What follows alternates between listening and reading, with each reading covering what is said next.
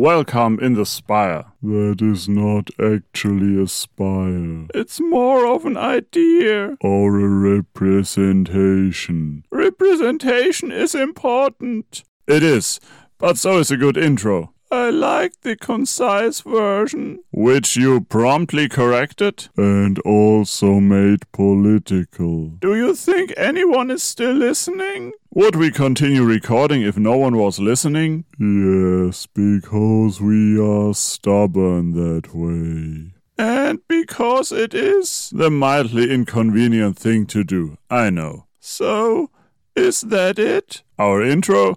Should I give it another go? Why not? You seem to enjoy it. We like to see you happy. That should be our new cult name. How about just going with the intro I already did then? Not our thing. Also, we think you are happier after the second take. I'm not really sure about your intentions. Neither are we. Okay, here we go. Welcome in the Spire, where we, your mildly inconvenient cult, trying to inspire you into the spire. Too many spires. I thought you wanted me to feel happier. Yes, we thought so too. Let's get it over with then. In the spire. No news there. And now? No idea. Again. I find it funny how we talked about plans but did not plan a topic for today. So, today's topic will be fun? I don't think we could do that one justice.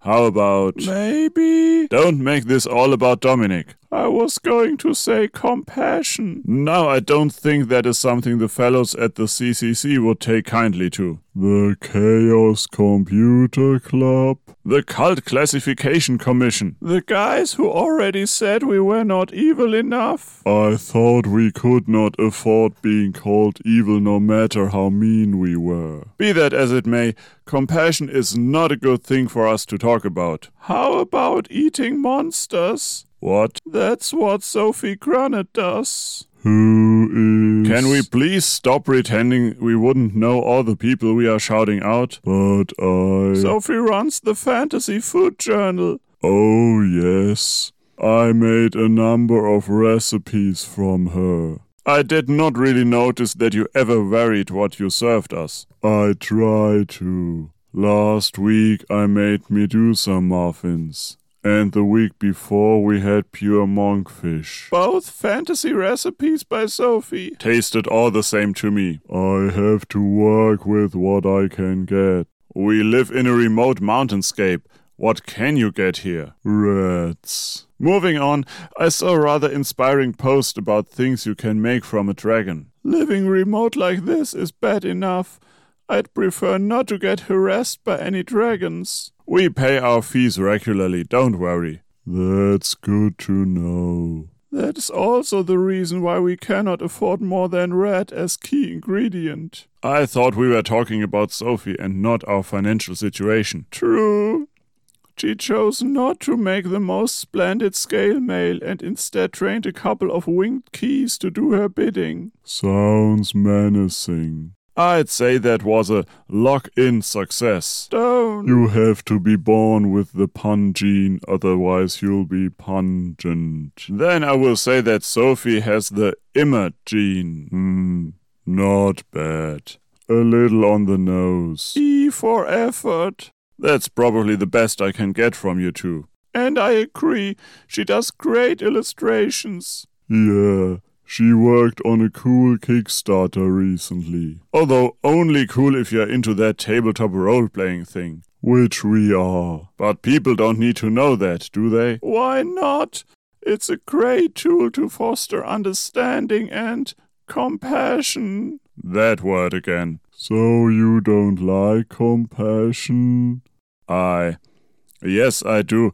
But can we please at least pretend that we have a shot at being evil? What if we pretend that eating monsters is a compassionate thing to do for the environment? I'm not sure whether I really want to open that many cans of worms at once. I wouldn't mind some worms right now. Not while we're recording. So, we settled that Sophie makes great art and that role-playing is cool. What else? Remember when Dominic made the planets align for us? Again with the Dominic. Why did you have to bring that up now? I am still fond of how that turned OSB looked like a gas giant. Yes, admittedly, he did not have to realign them so often while we were waiting for that portal to open. If only we had never commissioned him in the first place. Who knows what we could have achieved? Certainly not a podcast audience of 3. Frankly, I don't want to talk about that. The video is out there anyway. Go and watch it. He did it. Who? Did what? Dominic botched another shop talk. You spent way too much time going through his files. Welcome and be in the Spire. Trying to. I have not managed to release one of these shop talks in some time, but eventually I'm sure I'll record something that I'm happy with to actually release. If he only knew. I've asked myself repeatedly what people actually want to hear. Not that I would ever say things that others want to hear without believing them myself. I have a strange feeling about this. I think it takes compassion to answer that question. What a strange coincidence, isn't it? Compassion is an important part of living together, and too many people these days foster an attitude of me versus them, or me first. Sad but true. But on the other hand, we expect others not to put themselves first, but to do things for us. I think it's pretty easy to see how that is not working out. I privately agree with that point he's making, but I still find his choice of topic odd. Or ours, for that matter. You do know that this is a public podcast? Of course. That's why I would never publicly agree with Dominic. And compassion is something you can and should learn, but also question. Because I believe those putting themselves first also think of themselves as compassionate. Yes, I am compassionate. I think that is exactly what he means. Good. Wait, what? One great way to learn compassion is to put yourself in someone else's shoes.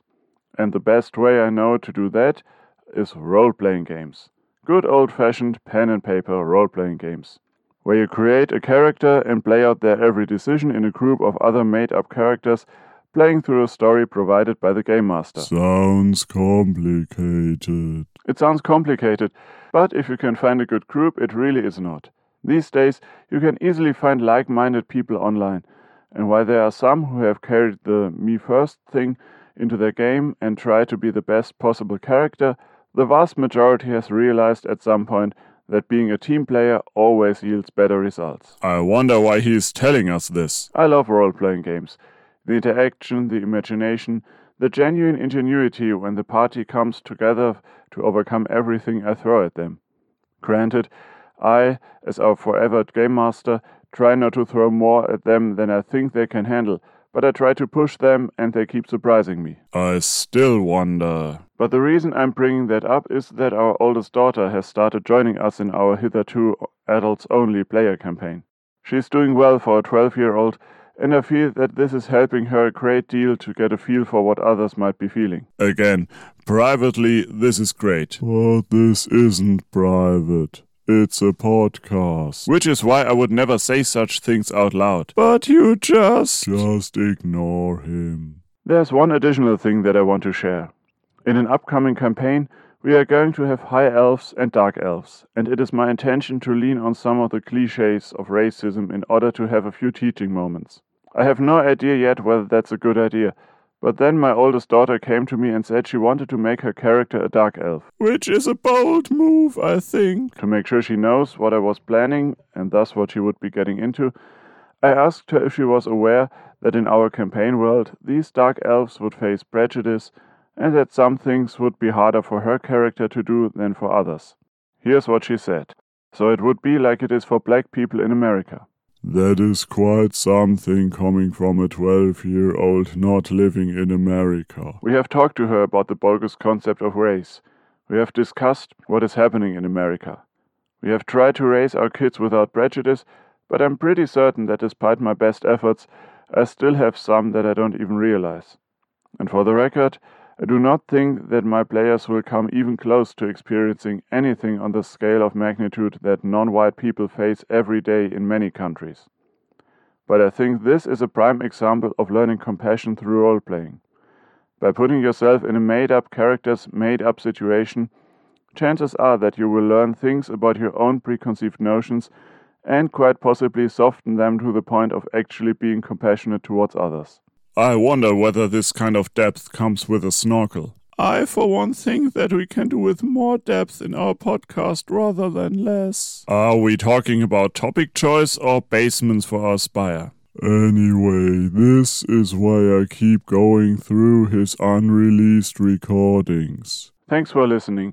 And remember to be in the spire. Speaking of bees, I think we should let that sink in a little more. Okay.